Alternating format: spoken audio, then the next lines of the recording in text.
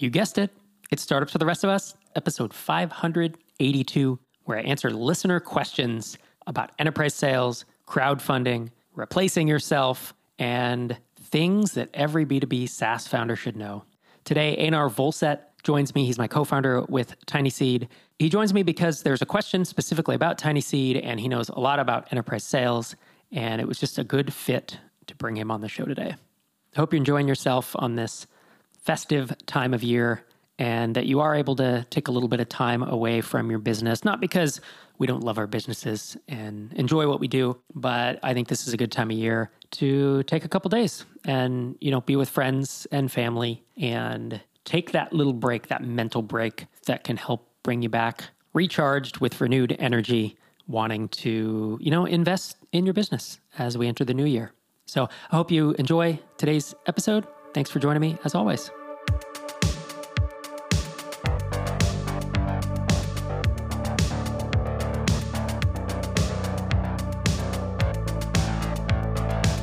Einar Volset, thanks for joining me back on the show. We got some good questions that I think are right up your alley today.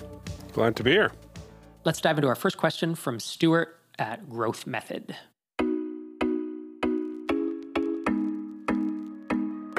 Hey Rob, Stuart here, calling from a wet and windy UK. Hope you're well.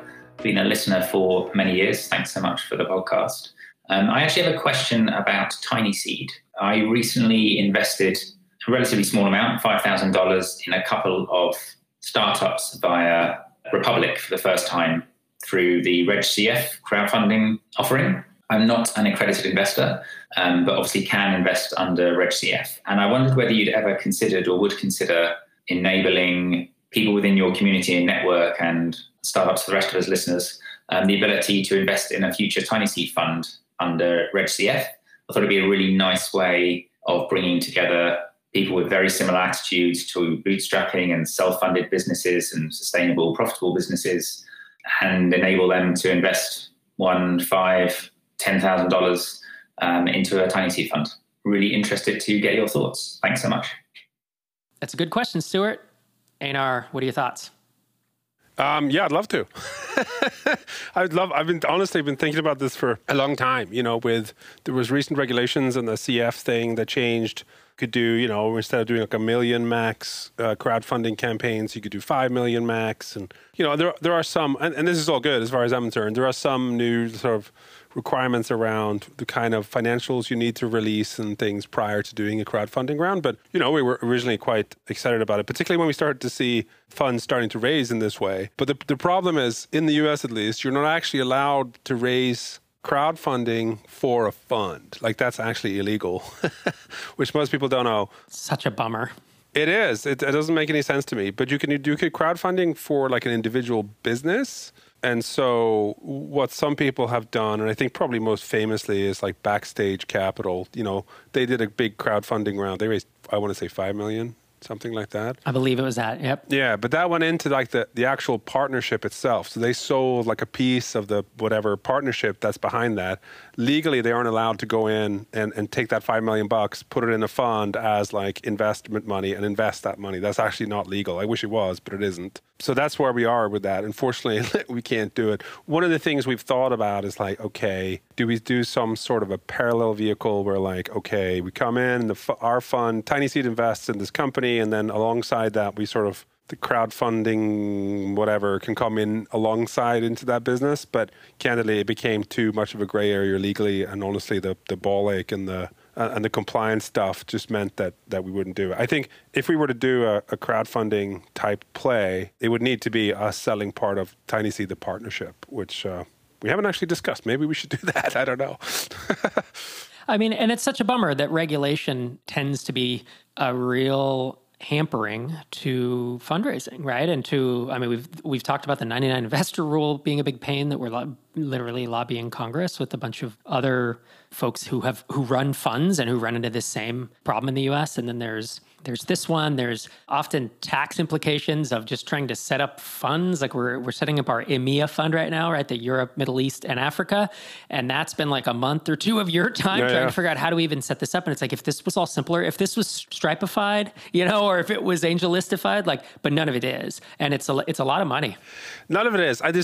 There's so much stuff in compliance, and there's different percentages, like the cost and compliance of domiciling, say, Tiny Seed, EMEA in Europe are just out of control compared to the US or even the Caymans. And so we were like, oh, let's set up in the Caymans. But then you go to the Caymans and then you talk to European investors and they're like, oh, Cayman Islands, I don't know.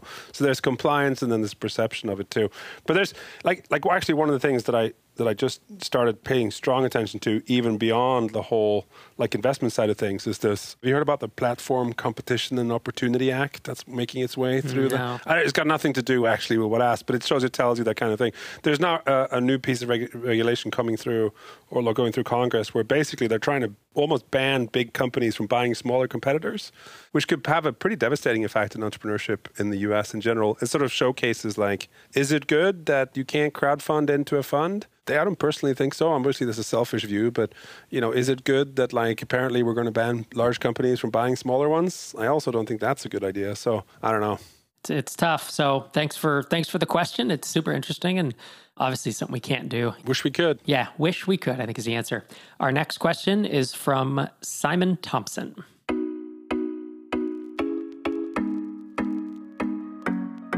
Hey Rob, my name's Simon. I'm the founder of podseeker.co, and my question is around enterprise plans and pricing. So if I have a standard SaaS product that I'm charging a monthly subscription for, approaching small to medium businesses who buy the product in a fairly standard way with a credit card, but now I'd like to offer that same product to enterprise level companies. What are some of the things that I need to start thinking about in order to approach those companies? So, for example, I know that deal breakers sometimes can be things like a single sign-on capability or the ability to buy with a purchase order. I'm wondering if you could expand on what some of those other deal breakers might be, and if there's anything else I just need to be aware of before I start to approach enterprise companies with this product. And then the second part of the question is around pricing. How would you price the enterprise product differently to the standard plan, assuming it's more or less the same product, but with some of these potential deal breaker features like single sign-on, for example? Thanks very much. Enterprise sales, sir. This is why I have you on this episode. You want to roll with this one, and I'll say what he said when you're done. What he said, yeah. So that actually often comes up, in tiny companies, is and often it's people come along and they say, oh, I have this big contract, and they're stoked to have the logo or whatever, but now they're asking for they're redlining my terms of service, or they're asking for custom contracts, or, all this stuff. They're sending me a security questionnaire. What do I do? And my standard answer is you get them on the enterprise plan, you make them pay a ton more. My sort of rule of thumb is almost and this shocks people, is if you have a public pricing, you should probably 20x it as your base price for the, call this enterprise type plan. So, and my general view also on enterprise planning is it's sort of a binary search to try to find the trade-off in terms of pain point and value, and it's probably higher than you think. The kind of things that we often see for enterprise type triggers, where basically what it boils down to is, okay, if you want this, then you need to be on our enterprise plan. Like I said, any kind of custom contract. If you go back and forth, if you have a $100 a month SaaS business and people start sending you Word docs of your terms of service redlined by their legal, definitely this is an enterprise plan. You're not going to want to do that. Just if your lawyer's cheap, he's $300, $400 an hour, you're going to burn through 2 years worth of SaaS income just having him review the red lines, you know what I mean? So that's a definite one for me. And also there's some random stuff in there you want to be quite careful of. You don't want to just say okay, fair enough, yeah, sure, red line, done, I want the big contract, or in some cases the medium-sized contract, because you end up in some scenarios where they're putting in indemnification clauses where if they get sued using your software, you'll cover all expenses. You definitely want to avoid that. Other things that are common are payment methods. A lot of the time, big contracts, they want to run it through procurement, and then once it goes through procurement, it'll be negotiated again, because that's what procurement does. They get paid basically to negotiate contracts. And so any kind of we need to go through a different kind of payment system, or you sign up for this service that we use to handle invoicing, that to me is an enterprise trigger. Like I said, very often you get security review questionnaires, and that's less of a trigger. It sort of suggests suggests that the business is quite large. And so I guess it could be a trigger. Those kind of things, I would say, I wouldn't fill out like a 300 question security questionnaire if you're selling something for $29 a month. But I think what you'll end up with, if you're wanting to do enterprise sales, you need to come up with some sort of a solution for that. Like we see that over and over again. It just becomes a must-have for a lot of enterprise customers. So you can get away or sort of around that or bypass most of the pain that comes from that with something like an SOC2 certification, or there was one in Europe that I preferred. It's an ISO something or other, but it's basically a variation on SOC2.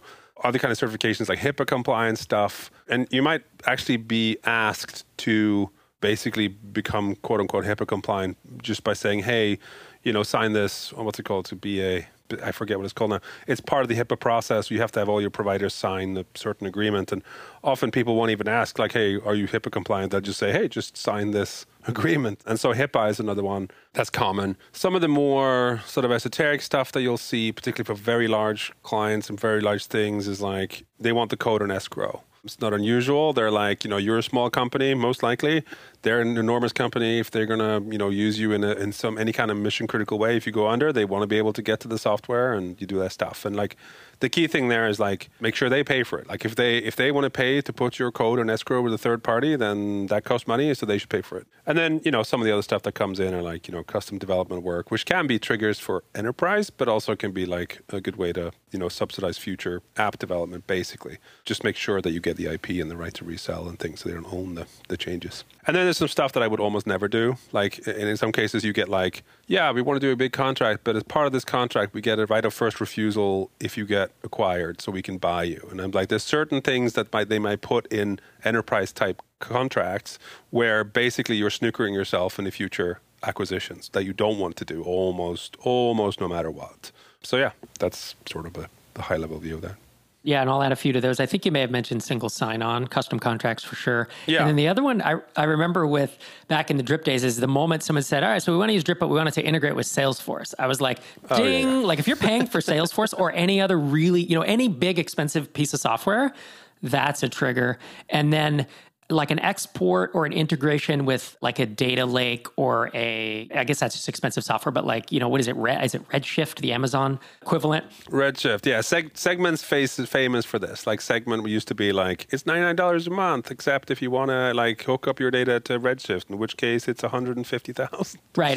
And that's the thing. Like if I were a SaaS app and most of my plans were $100 a month or $200 a month. And like, if one of these triggers happens, one or more of them, you want to learn them early when it comes about, suddenly the price has to be 20, 25 grand a year, or it's not worth doing this. Like it's not worth doing the process. The moment I hear procurement, figure dozens and dozens of your hours to get through it and a huge hassle and months potentially. We had this expression in electrical contracting when we'd bid on a job. There are no bad jobs. There are just jobs without enough money in them. Because even the worst, and so, there's no procurement process that's bad. There's just procurement process where you didn't charge enough money to make it worth your while, right? Or the SSO or the Redline TOS or whatever, all that back and forth. You just have to. That's why enterprise software is so expensive. It's because it's not the software. The software is pretty much the same as the one you charge $50 for. But it's this. So excellent. That's a good question. I hope that was a helpful answer, Simon. All right. Had a tweet from Amar Ghosi. I think it's Ghose. And it's just Amar on Twitter. He said, if you had a company making 1 to 1.5 million annually and you wanted to step away from your business, then he has a few questions. How would you go about finding your replacement? Where would you search? How would you structure an offer? What questions would you ask? And I don't recall specifically if he was saying it was like a SaaS company, but let's assume it's a startup. It's a tech company. This is not a dry cleaner, right? Maybe he sells info products or maybe it's SaaS. But I actually chimed in and responded with some tweets about it, but I did like 280 characters. And this deserves way more than that, right? Because it's a complicated question. So, I mean, you can answer, let's start with the first one. Like, where would you look? How would you go about finding someone? And, I guess, how would you structure and how would you evaluate them? I'm thinking about structure more than anything else, like where you find, because I'm not a hiring genius exactly, which is effectively what you're trying to do in many ways, shapes, or forms. The way that I think about it is there's basically, sort of 3 different variations on this. So one of them is just like trying to find someone to hire, like someone to replace you, like a CEO type. And the problem with just like saying, oh, I'm going to pay this guy or girl like 150, 180,000 a year is that you might not actually find anyone very good just for the base salary. So you got to figure out some way to incentivize them in some way, shape, or form. And I think you could obviously do like the whole like standard stock options nature. You probably have to, for something like this, you'd probably have to give the person like 10, 15% of the company if they're going to run it full time and you're truly going to step back. I think the very minimum for like someone good would be that kind of an equity options. And then the problem comes like, okay, what happens if this doesn't work out? If this person is not very good at what they do? Is there a clawback? Like, how do you get them off the cap table if that doesn't make sense? So actually, like one of the things to look at is how they do it with what's called search funds. Do you know the structure that these guys use? So a search fund is like, basically a search fund is like, okay, someone goes out, they look to acquire a business, they don't have any money, but they have some investors, and then they go out, they acquire the business, the investors bring in the money, and then, the operator or whatever goes along. And the way that works is, because obviously the operator who's buying the business doesn't have any capital most of the time. And so they can't technically help buy the business. So the way that works usually is that there's some sort of a preferred return to the investors, 4%, 6%, 10%, whatever. And then after that, like when a company sells or some sort of liquidity event, then there's a profit split between the investors and the founder. So the nice thing about that structure is basically what it says is, okay, if you're a terrible operator, you're not able to grow the business, you don't really get anything because you got a salary and that was it. But the investors get most of the return because of the preferred return hurdle. But if you're amazing at it and you triple this business, then as the operator, you get rewarded quite handsomely because you get a good chunk of the profit at the end. So that's one way to do it. I mean, honestly, it's hard, like particularly in this size, like 1 to 1.5, like it's valuable enough, but is it really a big enough opportunity for somebody? Like someone who can come in and run a 1.5 million ARR business can also probably come in and run like a 5-10 million ARR business where the upside is much bigger. So it's a very tricky question. I think honestly, like one of the things you should ask yourself if you want to step back is like, why don't just sell it? You could sell it, roll some equity. That means basically keeping a piece of the equity still, so you get some upside if things go well, but you get some chips off the table. So I think it's very hard, like almost impossible to just based just on salary alone find someone super competent to sort of just take over the reins and run it, because the incentives aren't quite aligned there. So I'm a great believer in incentives. Yeah, and that's how I think about it too, is incentives. I think that if someone's going to run this business, I was thinking along the lines of, if it's already growing at X dollars per month, then if someone does nothing, that will kind of continue. It'll eventually plateau and go down. But if someone doesn't improve the business, it'll keep doing that. So that was going to be my mental baseline of like looking back 6 months and saying, what's been the average new MRR added each month? And that's the baseline. And if it does that, there's no bonus for this person. Now, they should probably I think they should still get equity in case of an exit, but there's no annual or quarterly payout to them. And then I think they should get a salary and then some type of performance bonus based on how much they're able to grow it. Yeah. I think one of the interesting things, I know that one of the people that do this actually is, from what I hear, they're pretty secretive, is Constellation Software. This is a big firm out of Canada that buys a lot of businesses, and they have operators in-house, they take it over. And I think the way they do it is, I think they do something like set very aggressive goals for growth or for top line revenue. And if you get to those sort of top line revenues, you get like a hefty chunk of that payout, like I think 30-40% of whatever comes in or something like that. So that makes sense. And then I think on what questions I would ask, that's back to your point, it's going to be really hard to find someone to do this, because the questions you want to ask are, have you done exactly this before? And almost no one's going to say yes, because if they have, why are they working for you? You know what I mean? It's like an unusual size. And so you're going to have someone who, I don't know, it's like, is your business, is it software that's mostly built? Is it SaaS that's kind of just one feature and you don't need a bunch of product management and it's really just a growth exercise? Well, then you need to find someone who's a good strategist and implementer there. Or does it need to be truly like a SaaS CEO? Again, I don't know if this is a SaaS company. Yeah, so there's challenge there. I also, when I heard it, I was like, I don't know, man, take your millions off the table. And I like the idea you had, though, that I wouldn't have thought of, which is to keep a piece of it. You keep 10, 20% so that you could feasibly have some of the upside. Awesome. Well, thanks for the question. Amar just asked it on Twitter, so it wasn't like he sent it into the show. But he did note at the end, he said, asking for a friend, winky face. So I thought that was kind of fun. Next question is from Luke Embry. He's the founder and CEO of Backup.io. It's BAKUP.io. He has a couple questions, and I think I'll just jump to his question about software demos. What is the best way to give a demo for a SaaS product? And he gives two options: present a 10 to 15 minute PowerPoint, or go straight in with a shared screen demo of the actual product. What do you think? Well, I have an opinion on what you shouldn't be doing. Shouldn't be showing every feature? Yeah, don't confuse a sales call or a sales demo with a training session. That's my number one mistake I see people make. They're because they're deep in their software, they know all the stuff. They may even have done research on all the potential things that the buyer could possibly want to do with this based on their particular scenario and things, and that's great. But if you spend for half an hour, 45 minutes, an hour, just training on every possible thing the software could ever possible do, a lot of the time what you end up is just overwhelming the buyer, who's going to be like, you know what, I had pain that I thought this software might help me solve, but given how complicated this software is, I think this might be more painful, so maybe I don't buy it all. So that's probably my main piece of advice there. Yeah, and I've seen demos done both ways, with presentations or with demo of the actual product.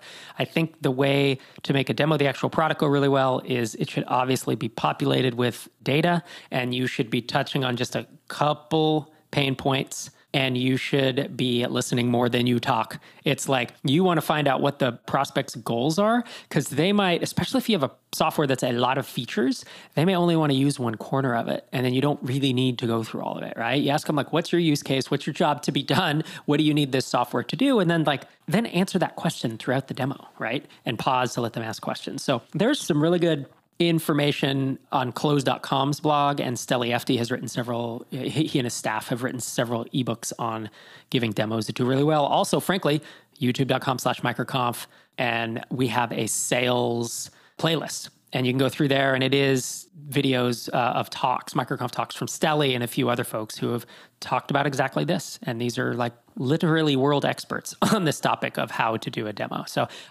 personally, I like to see software demoed because I'm a product person. And so if you show me PowerPoints, I have the thing of, if the product was good, you would probably show me the product. But everyone doesn't feel that way.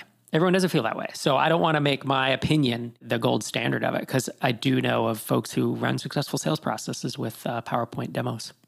All right, Einar. So for our last question of the day, I actually went to Quora. We still have a couple questions in the queue, but I don't feel like we're going to have a lot of back and forth on it, so I might do it solo at a time in the future.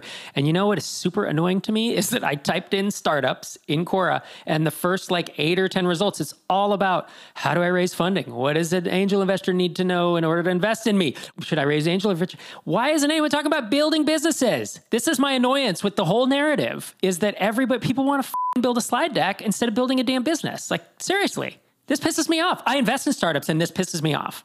And now's a good time to mention the Tiny Seed Syndicate, Rob. Yeah. A new ways for bootstrap founders, a later stage to get funding. There it is. tinyseed.com/syndicate if you want to know more. But also tune into this podcast and everything around MicroConf and all of our education about how to actually build a real business that sells real product to real customers for real money, instead of sitting there flapping your gums all the time like these people do. It's just go build a business. Seriously.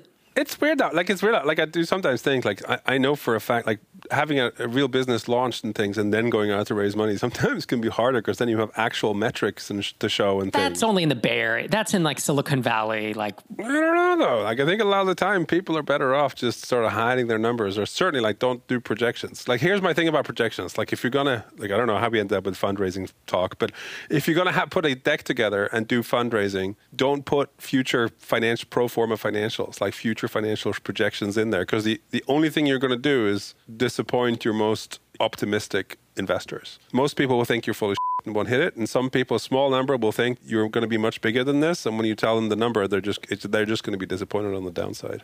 Yeah, I still think outside the Bay Area, revenue is traction, revenue, especially in SaaS, B2B. Here's this question. It's kind of a philosophical one maybe, but it's what one or two things should every entrepreneur working on a B2B SaaS startup know?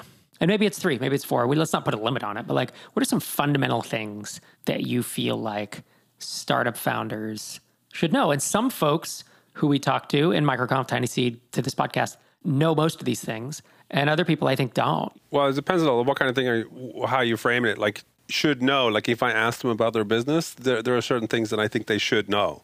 Right. Their numbers. Know your numbers, like your MRR, your RC. Their numbers. The key. That's what I care Churn. about. Like, you should know your revenue churn. You should know your logo churn. You should know your ACV. You should know for different cohorts. You should know my bigger customers churn at this rate. My smaller customers churn at that rate. Like that. That's the thing I think you just should know. But I'm not sure that's what they meant. No, that's a great answer though, right? I think another one for me is that like, think in years, not months. Like, know that this can take a really long time because SaaS takes long. There's a reason that Tiny Seed is a year-long accelerator and no one else is. Every other accelerator I know of is 90 days. And we do that for a reason because SaaS is just this very long ramp in almost all cases, right? That's true. I mean, one of the flip sides of that too is like one of the things I think B2B, particularly B2B SaaS founders should know is that like their businesses are sellable and valuable at an earlier stage than most other startups. Like I feel like sometimes I'm frustrated talking to ex-founders who have sold their business and I'm like, whoa, you left like 3x off on the table by selling to somebody who sort of not took advantage of you exactly, but like you didn't fully understand the value of what you had. The fact is you get a B2B SaaS business north of say, $1 million a year, it's a super valuable asset that you shouldn't just flip for seller discretionary earnings multiples or anything like that. Yeah, no, that is an interesting point. I think another one is that for most SaaS companies, as you grow, if you're growing really fast, then money will be a problem. It's hard. I've been in that position where we were growing fast and it's like the growth didn't backfill. Like we needed money. We either needed to raise money or sell, or I needed to pull more money out of my personal, like growth costs money. But the second thing is that the other biggest problem for most companies, not all, is going to be finding good people and keeping them around. I know that people like we're developers. We don't want to hear that, because we want to build SaaS is software. It should be automated, but like building a team is crucial. Having some people you can rely on, even in the lifestyle. I often talk about there's lifestyle SaaS or lifestyle startups where truly you're just building an income stream and it's a 10, 20, 30 grand a month, 90% net profit. And then there's the more ambitious, whatever you want to call it. It's like the growth bootstrappers that I think about. But either of those paths, you still need a person or 10 to back you up so that you're not constantly on support, and you're not bringing your laptop with you on vacation in case the servers go down, that you have somebody that can back you up. I actually think this sort of relates to what I was talking to before, like in the sense that like, I think sometimes the mindset needs to change a little bit once you get to a certain size. Like I think a lot of people think, the more I can do, on the fewer people, the more valuable it is. And like, I guess technically speaking, it leaves you more higher profit margin on wherever you are. The fact of the matter is that your business isn't more valuable if you're doing the same level of revenue, but there's just you. And you do everything versus you have a team of, say, 2 or 3 or maybe 4 people in place. You're just a lot more valuable business to most people than if you're the key person who feels like you need to do everything and like keep it on a super low budget and that sort of a thing. So that's sort of the flip side to the cash side. Is like, yeah, that's a good point. Yeah. Like having a team, having someone other than just you or maybe just you and your co-founder isn't a bad thing. Like it's inevitable at a certain point. I do see some particularly bootstrap founders fall into the trap of waiting too long to start that process of trying to build out a team. You bring up a really good point, and I had this epiphany. It's not an epiphany. I knew it in the past, but it just hit me like I should say this out loud at some point, and it was exactly that. It's like if you have a $2 million ARR SaaS company and it's just you, I would posit it is actually harder to sell than if you had a team of 5 or 10, but made a lot less profit because it's not sold on the profit, right? It's that the team goes with it. Yeah. So that's, I think, counterintuitive. Yeah. And it's a much more scalable business. Yeah. It's a bigger business, more potential, not so dependent upon you and like whatever's in your head. It's just an easier business to acquire. It's an easier business to imagine how you're going to scale further. Like everything is better. I actually don't know where the cutoff is, but certainly once you're getting in the striking distance of like $1 million ARR, maybe even at 500,000, I'd be like, okay, if it's just you at that point, I'd be like, why? What's wrong? Like, what is wrong with your business or you? That means you can't keep people around. Yeah, I would be thinking about, at a minimum, hiring like the early hires are usually someone in support, because just tier one support can grind you. A developer, because usually if it's just you, then you're the developer, right? So you have a backup and can go on vacation, and they can, whatever, they can do all the stuff so you're not grinding it out. And then, of course, if you're doing all the sales, it depends on the type of business. Some SaaS needs heavy sales and others don't. But certainly as a founder personally, I did some sales until the moment I could hire someone to do it because I didn't like it, right? And so if that's not your gifting or whatever, these are all things you could hire out. You definitely should. Yeah. So by the time you got 2 million, there are very few 2 million ARR businesses that sanely can be run by a single person. I'm sure there's one or two out there. I'm sure there's a listener right now thinking, well, I'm doing that, but most companies are not. They can't do that. I think the last one that comes to mind, I mean, there's a bunch. Obviously, we could throw out 10 different things to 100 different things, but I feel like finding predictable, repeatable growth channels requires like a lot of effort, and it requires a lot more time than you probably think it will, and you're going to be wrong a lot of the time, either with the approach itself, that it's not in alignment, or that you're not doing it right. Like, I think it's harder than most people think, because they see the case studies. You see a SaaS app launch, and then they do the case studies of the 5 things they did, and 3 of them caught on. And it's just not like that for most founders. Even founders who are having success and are growing, they often, A, either don't know what's working, or B, if they know what's working, it can be a bunch of different things, or it can be one. But it's often like, even when it's working, I remember always thinking, how long is this going to work? It was fleeting to me. I never felt like I was in the middle of growth thing and I'm like, this is going to take us to 5 or 10 million. And I'm super confident in that. And it's going to work this whole time. It's like the whole time you're still looking for the next thing to get you to that next level. I think that's true. That is something that I talk to tiny seed portfolio company founders about reasonably often. And it's a mistake a lot of people do, because they're like, in some cases, like they have sort of half understand where the business is coming from, kind of maybe, or they have like one channel that sort of works. And then they're like, oh yeah, I'm probably going to put $500 on Google Ads next month. And then I might go to a conference next year. And I'm like, no, you're not moving anywhere near fast enough to do this. Like, you should have a very strong preference for action when it comes to just iterating through these growth channels, because most of the time you won't have a clue about what works. And you're just kind of going to have to do it. You're going to have to spend enough time and money to really explore each one. And then if it don't work, move on. And like, I think I see people, sticking to their like hobby horses. This is obviously true for like features and things too, where, founders are like, well, this is what I want to build. And their market is telling them that's not what I want. I want this other thing. And you just refuse to build it. It's like, all right, well, then you've left money on the table for sure.